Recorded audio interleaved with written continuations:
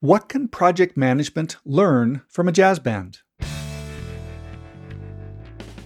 Welcome to another episode of Relearning Leadership, where we explore a specific leadership challenge and break it down to help improve your leadership, your organization, and even your personal life. Today, we marry two unlikely bedfellows, project management and improvisation. That's right. What does this look like, you ask? I would use the mental image of a duck gliding across the lake in a serene park. Hopefully our end users see that. But under the water, those little feet are paddling like crazy. That was Rob Tiemann, director of the Virginia Department of Transportation, sharing his view. Gerald Leonard, author of Workplace Jazz, also joins our band to help us focus on the music. Everyone comes to the table really knowing their instrument, but then the conductor says, this is the big idea, right, for the show. And so everyone goes, okay, let me forget about my instrument. Now let me focus on the music. Together, we explore how improvisation is crucial to effective project management. I'm Pete Behrens. Thank you for joining us today. Let's dive in. Today, I want to run a bit of an experiment. While I had a chance to sit down with our two guests for a great dialogue, I'm going to step out now to narrate the discussion and provide some context as we listen. Let me start by having them introduce themselves. My name is Rob Tiemann. I'm Director of the Project Management Office at the Virginia Department of Transportation, and it is a privilege to be here and share our story today and discuss exactly how those two very strange bedfellows mate and produce some great results. Excellent. Excellent. And my name is Gerald Leonard. I'm the author of Workplace Jazz and have been really working with Rob and the folks at the Virginia Department of Transportation since 2014. And it's been a really interesting journey to see this whole process come together. And I'm very grateful for Rob being on the call with me today to have this conversation. What Gerald didn't mention is that he is also a strategic PMO advisor for the government, a TEDx speaker, and a former professional, Juilliard-trained jazz bass player. An interesting collection, to say the least. So, to set the stage for our story, Rob shared the VDOT project management landscape. So the Virginia Department of Transportation is the third largest Department of Transportation in America. So we have about 6,000 projects that are active at any one time, and our 6-year plan is worth about $24 to $26 billion. And that is really where our story begins, as I'd like to relate it today. Our 6-year plan, like a lot of 6-year plans, used to be a way to determine when to spend the money. We have all these different funding sources that have all these different rules and constraints associated with them, and we call it colors of money. And you need to have the right amounts of the right colors of money in the right places at the right times to keep the projects moving forward. And it's a little more complicated than that because every project has multiple phases. So it's just not the money for this project, it's the money for each phase within that project. So if you're talking about our portfolio of 6,000 projects, that's a lot of cats to herd in one direction. And just when you think you've hit your complexity limit, he further shared how the political landscape impacts their project management landscape. Every 4 years, we have a new governor and the priorities shift a little bit. And there are some advantages of that. It created great nimbleness in being able to shift priorities, but there's also some inherent inefficiencies. And our legislature decided that it was a wise idea to constrain that a little more by fully funding all our projects in our 6-year plan. So now if there's a transportation project in the 6-year plan, it is fully funded, which dramatically changed how we do business. And what that required of us is to be far more accurate and precise in our schedules, because we were looking at projects that some of these last 3, 5, 7 or more years, pending the complexity of the project and the amount of right-of-way that you need and utilities you need to relocate and such. So we needed to become much more accurate in our schedules. And that's something I'd like to dig a little deeper into. Okay, so now that we've visualized VDOT's vast and complex project landscape, I asked them both to take us back to the starting point of this story and what the situation was like. When I met with VDOT in 2014, we had 14,000 projects in a $16 billion budget, and about 5,000 of those projects we had to close out. So we really had to do a lot of cleanup. There was also a lot of cultural things that we had to take in consideration to make it successful. I remember the first meeting. We're all sitting around this large table, and the CIO looks at me and he goes, okay, you're the subject matter expert. We're behind schedule. I know we haven't started yet, but we're behind schedule because we already promised the governor that we will be done within 15 days from now. So we need to show something within the next 15 days. And so I literally sat there in the meeting and negotiated with the CIO of VDOT and said, okay, do you need to have it in production? No, we just need to show something. Okay, so we can do something in development. And does it need to be a ton of projects, or can we just have one project? And basically that was how we started this project. And we were able to literally from scratch, meeting daily, meet with the CIO and deliver the proof of concept to him in 14 days. And so we ended up with a day early, and we're able to prove the concept. So he was able to go back to the governor and the commissioner of the state and say, this will work. And that's how the project got legs and kept going on. Do you notice the shift? Among a landscape with thousands of projects and a multitude of phases, budgets, and schedules, what is most important is what is going on with my project right now, and how will you fix it right now? The macro is completely influenced by the micro, and vice versa. Now, Rob also shared his early days. I was thrilled to join the Virginia Department of Transportation in my current role, and I remember before I joined, someone forwarded me an article of things to be wary of, and one was to assume the solutions you have used in the past will work in the future. And that really stuck with me because a lot of solutions just are not scalable. And I think that's directly applicable to this situation where our previous system of keeping schedules, which worked very well for us for many years, but we needed more accuracy and we needed to be more predictable and reliable in our forecast of when we would need the money at certain times. And that required not just an incremental improvement, but a giant leap forward, which is what we did. And Gerald really helped us with that. And we went to Microsoft Project, PWA, which is the portfolio version of Microsoft Project, which is still the engine behind the scenes. Okay, I'll spare you the details. Gerald and Rob love to dive into the technology side of their transformation. But let's just say they did some great technical voodoo. So that gives us a chance to explore the cultural side of the transformation, a topic I wanted to connect to a bit more. It was tremendously successful from a technical point of view and really took our department and leapt us forward in an enormous way to be more predictable with their schedules. And that was the technical side, which was substantial, but there was also a very substantial cultural shifts that we needed to take care of. And some of those were expected, some of them were not. All of a sudden, your schedule for all your projects was visible by everybody. I think there were some that felt like they didn't perceive they had the control they had before, and everything was very transparent and very visible. And trying to overcome the feeling some had of this isn't a tool to help me, this is a way to keep track and Big Brother overstep his bounds perhaps and watch my progress.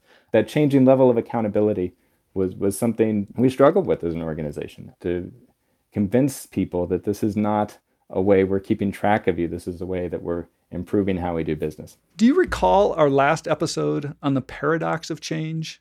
If not, I suggest you go back and listen to that one. Personally, I connected to Rob's story here. As a VP of engineering, when I brought agile practices to my teams, they also felt micromanaged and exposed. All of this new data creates discomfort, as Gerald explains. It makes them feel accountable. And so, one of the things that we had to do, and one of the lessons I had learned through my years of experience is when you're rolling something like this out, you have to make it as easy as possible for the end users. And because I'm a performer, a musician, I kind of equate it to being at a concert where you have the people on the front row, and those are the people that you're talking to and working with in the office every day. But you also have people in the balcony. And those are the project managers who have to use a system, and maybe they're out in Bristol or maybe they're out in Chesapeake, and they don't come into the office because there's 9 different districts within the department, and there's over 1,000 project managers. So how do you make sure that everyone is inclusive and understands the process and the experience? And so by taking away the excuses that this is so complex, and literally we hid so much of the system, even today, that there's so much of the system that they're not using because we just want to focus on the things that make it simple, even though it's complicated under the hood. And that really helped with the cultural aspect of rolling it out and creating adoption as well. We went around and invested a lot of time going to every district to get face time with the project managers. And as Gerald said, we have a bunch of them in 9 separate districts across our state. And that is an enormous time commitment to do. It's something that has been complicated with COVID, but even after the initial implementation, we in PMO still try to get out there to every district at least once a year so we can be in front of the project managers. And I think that does a couple things. There's a lot of uncertainty with anything new, and most people don't like change or hesitant to embrace it. And I think it takes away some of the mystery of it, and also frame it in the context of why it's important, that we need in transportation accurate schedules for this reason. We need the right money in the right place at the right time. Otherwise, the project stalls. That's what we're doing here. And people get that. And you can answer some of the technical questions, but more importantly, I think it builds trust. It engenders credibility in the program, especially if you have a track record that you kind of earn that this works after they see it for a while. But building that face-to-face rapport is very important. What's interesting to me is to see their focus on the people involved and the culture surrounding them, and how that was as or more important than the tools, budgets, and schedules. All right, it's time for us to play the music, so to speak. What exactly does project management and schedule predictability have to do with improvisation and adaptiveness? They appear to be opposites. Aren't they working at odds with each other? It feels like more of one means less of the other. Back to our author of Workplace Jazz. Well, not really, because to be quite honest, during the tenure that I've been at VDOT, I wrote both of my books.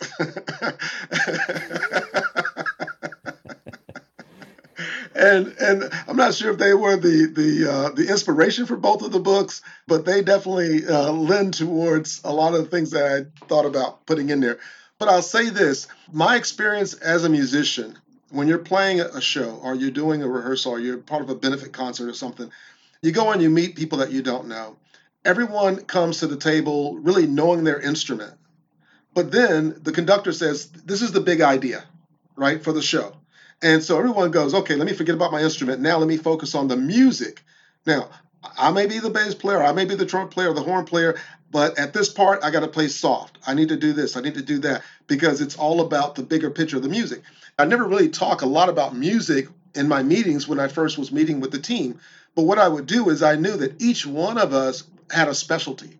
You know, Rob had the industry knowledge. You know, all the other folks who were working for the business had that knowledge. The developers were really, really good at their skill set. You know, I was the subject matter expert in the tool. And so when we came together, it was kind of like bringing a band together to where we all work together to cast the big picture of what we're trying to accomplish. Then we all have to take turns improvising, supporting, helping, encouraging. And so, yes, you have to be an excellent at what you do. But then when you come in the room, you put that away and you go, how can I help Shashank? Or how can I help Anu? How can I help the developer? Or if we need to bring someone new onto the team, because this system is integrated. When I say integrated, it's connecting 20 other systems. And when Rob's talking about cash flow, the schedules based on their movement talks to the financial system and helps them predict when to move money.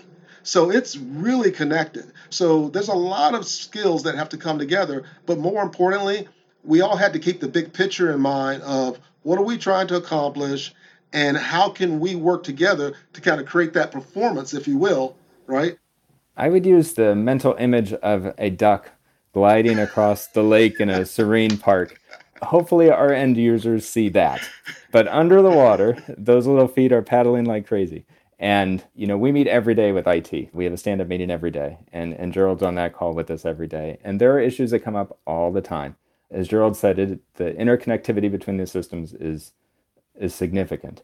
And there are issues that come up. And when you see anomalies, you know, my initial question as a system owner is this a one-off or is it systematic of a bigger problem? That requires a lot of nimbleness and a lot of innovation. And so we really embrace the agile mindset when we're working with our IT teams to address problems as they come up and be extremely responsive in that way.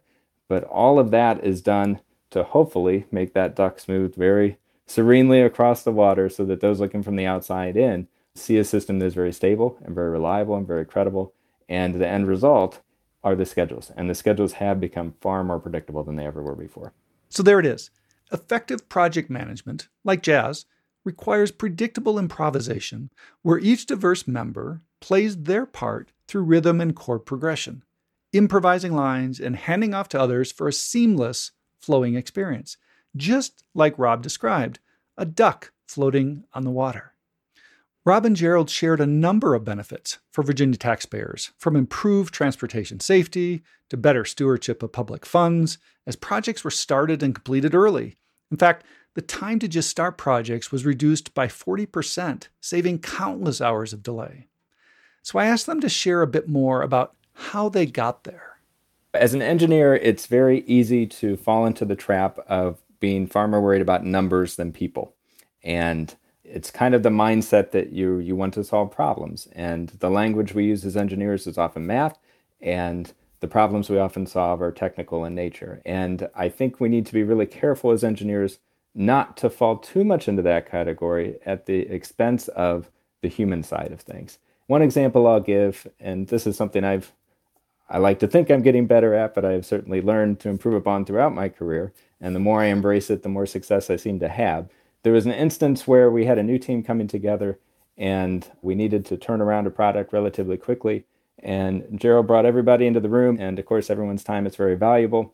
And we had a very short schedule, but Gerald said, I really think it's important that we spend time getting to know each other before we talk about the technical aspect. So we blocked off, my memory is most of the afternoon, in one of our large conference room, and he gave everybody pads of sticky notes and had us write down answers to all these different questions. And some were serious, some were silly. And at the end of it, we really came out feeling that these were people we didn't know before, many different cultures in the room, but we came out understanding that we had a lot of the same expectations and a lot of the same preferences of how we like to relate to people, the people with whom we worked, what our expectations were of them, the kind of relationships we preferred to have working, the things that were important to us in our private lives. Just establishing that common understanding, just verbalizing it, really helped expedite the formation of our group and closeness. And it really built a lot of trust in a hurry in a way that would never have happened if we had just jumped into the technical side of it. And from an engineer's perspective, it may not have seemed like the best use of time before we did it, but I came to understand that was a very wise use of time. And we came out much stronger and were able to, of course, achieve our objective. But in addition to that, really build relationships that lasted beyond that project. Yeah, I mean, that was an exercise that I learned from a lady named Judith Glaser in her book, Conversational Intelligence. It's something that I use at the beginning of a project that really helps everyone, especially if you have diverse background, whether it's culturally or just, you bring in a lot of new team members and you want to try to build trust, because trust is built when people start seeing that their values line up with your values. And that exercise basically allowed people to individually write down their values, but then collectively, when we started putting them together, we started seeing so many overlapping values. And once everybody agreed to those values, they saw a commonality that we had more than differences. And that really brought the team together, especially as we worked through any challenges. We all knew, wait a minute, we're more alike than apart. So let's figure this out. Did you hear that? Expert leaders beware. Leadership has much or more to do with solving people problems as technical problems. I'm not sure I want to listen to a jazz band that hasn't spent at least some time practicing together. However, I couldn't but wonder about how jazz musicians learn their improvisation skill. Gerald shared that musicians spend 95% of their time in practice and only 5% in performance. However, when do project managers, or indeed any leader, get a chance to practice? It appears as if we're always in production or on stage, especially for time-sensitive critical projects. Of course, our two experts had some thoughts to share. Well, I think the reason why leaders are not able to, quote unquote, practice is because they are working in an inefficient manner. You're pretty much a firefighter. You're not even performing on stage. You're literally just running around putting out fires. But when you spend time, even if it's 10% of your time, working on process improvement, over time, you will get to a place where you're spending less time putting out fires, and you can actually spend more time thinking strategically about the direction you're trying to go. Well, as Gerald said, we do continually look for ways to improve our process. I would credit VDOT leadership with giving us the freedom to take risks. that there is a desire for us to improve and an understanding among our leadership that that doesn't mean you're going to bat 1,000, that you're going to strike out sometimes. And some ideas turn out not to be so good in theory or in practice. But that's okay. As long as we are headed in the right direction and trying to improve, there is an acceptance that there may be some ideas that don't really work very well. And having that freedom to take risks is tremendously important, I think, especially in a government organization, because I don't think that's very typical. So that does empower us to be a little more aggressive in how we improve our system, both in process and in practice. Okay, so we need to build practice into our work schedules. Process improvement has to be part of the plan rather than an afterthought. However, we also see that we need a culture that supports and nurtures change and is tolerant to take some risk and potentially, quote unquote, fail. I gave Rob and Gerald a final word on our topic, and we let the interview roll to its conclusion. Well, transportation project management is not for the faint of heart. It is a challenging job to do it well. It is also a tremendously rewarding endeavor. So for those who are struggling, you're not alone. I think anybody who has managed a project has struggled at times. The important part is aligning your professional priorities with that of your organization and making sure there's consistency there and getting the right people in the right room at the right time. Having the foresight to be able to see the big picture of whatever your problem is at the moment, being able to apply that proper perspective and bringing in subject matter experts, continuity of purpose between the business side and the IT side, I think goes a long way to finding success. And that is something Gerald does better than anybody I've ever met. Yeah, so I would say for me, it's two things. I would say, one, bring your whole self. I mean, whether it's your music background, your technical background, your administrative background, all the various experiences, because somewhere in there is going to be a little bag of gold that's going to really help them in a way that you may not have been able to help other clients with. And I would say the second thing is always be a lifelong learner. Every day I try to learn something new. I try to read something, I try to look up something, and Rob can tell you, on this project, I've had to learn various different things that the organization was going through, as well as just technological changes. You can't be afraid to learn as you go, and to just make it a practice that every day I'm going to learn something, and I'm going to share that. The other day, I watched the video on project management that I thought was really interesting, and I have a number of people in my network. I sent them a link to it. Hey, you got to listen to this. This is really, really good. This will make you think different about project management from an expert. But it really forces you to kind of help, again, bring yourself and be a lifelong learner. So, Rob, I'm intrigued by the three pictures behind you. Do you mind reading this for me? No, not at all. Work hard, be kind, and stay humble. It's a daily reminder of me to some of my personal priorities. And Robert, you'll laugh because if you look at the one behind me, it's covered up because you see the two books there.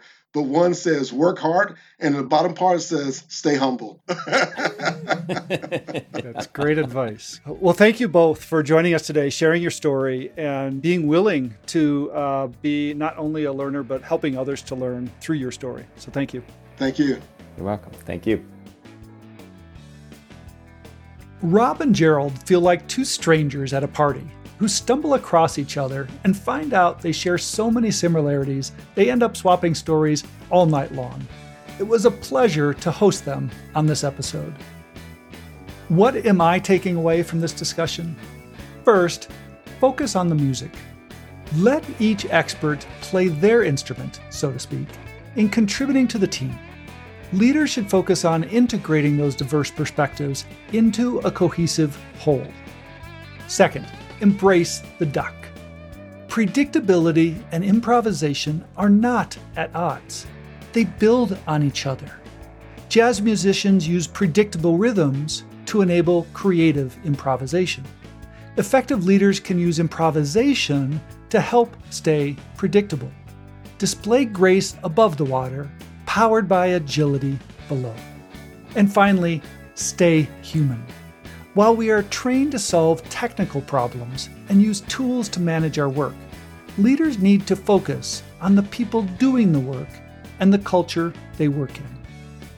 Thank you for joining us today. Oh, and let me know how you experienced my little narrative experiment today. And remember, we have another musical gift for you following the credits. Relearning Leadership is the official podcast of the Agile Leadership Journey. It's hosted by me, Pete Behrens, with analysis from our global guide community. It's produced by Ryan Dugan, with music by Joy Zimmerman. If you love listening to this podcast, please leave us a review. And visit our website, relearningleadership.show, for guest profiles, episode references, transcripts, and comments, and more. And to relearn more about your own leadership, visit us at agileleadershipjourney.com. This season, we are celebrating Joy Zimmerman's award-winning album, The Canvas Before Us. Today, I was inspired by her leading track, Prairie Wind, sharing a story of a young woman's journey west and her lonely life on the plains.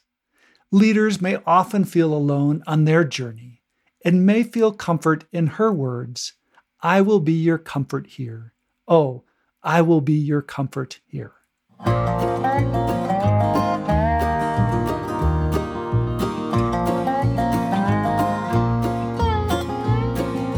Lonesome land, empty sky, journey west, child bride. Prairie wind whispers in my ear, I will be your comfort here. Oh, I will be your comfort here. Weathered Bible, threadbare dress, husband's hand, no tenderness, oceans of grass bend and sway. This is where I will remain. Oh, this is where I will remain. Prairie wind calls my name, sorrow howling across the plains. Dust from ancient days spinning round, tossed and buried on this barren ground. In silence we till rocky soil, uphill climb, endless toil, hymns of praise I try to raise. Someday these stones will mark our graves. Someday these stones will mark our graves. Prairie wind calls my name, sorrow howling across the plains. Dust from ancient days spinning round, tossed and buried on this barren ground. I tell my secrets to the wind. She disappears, always to return. Prairie wind calls my name, sorrow howling across the plains. Dust from ancient days spinning round, tossed and buried on this barren ground. She knows no bounds. Lonesome land, empty sky,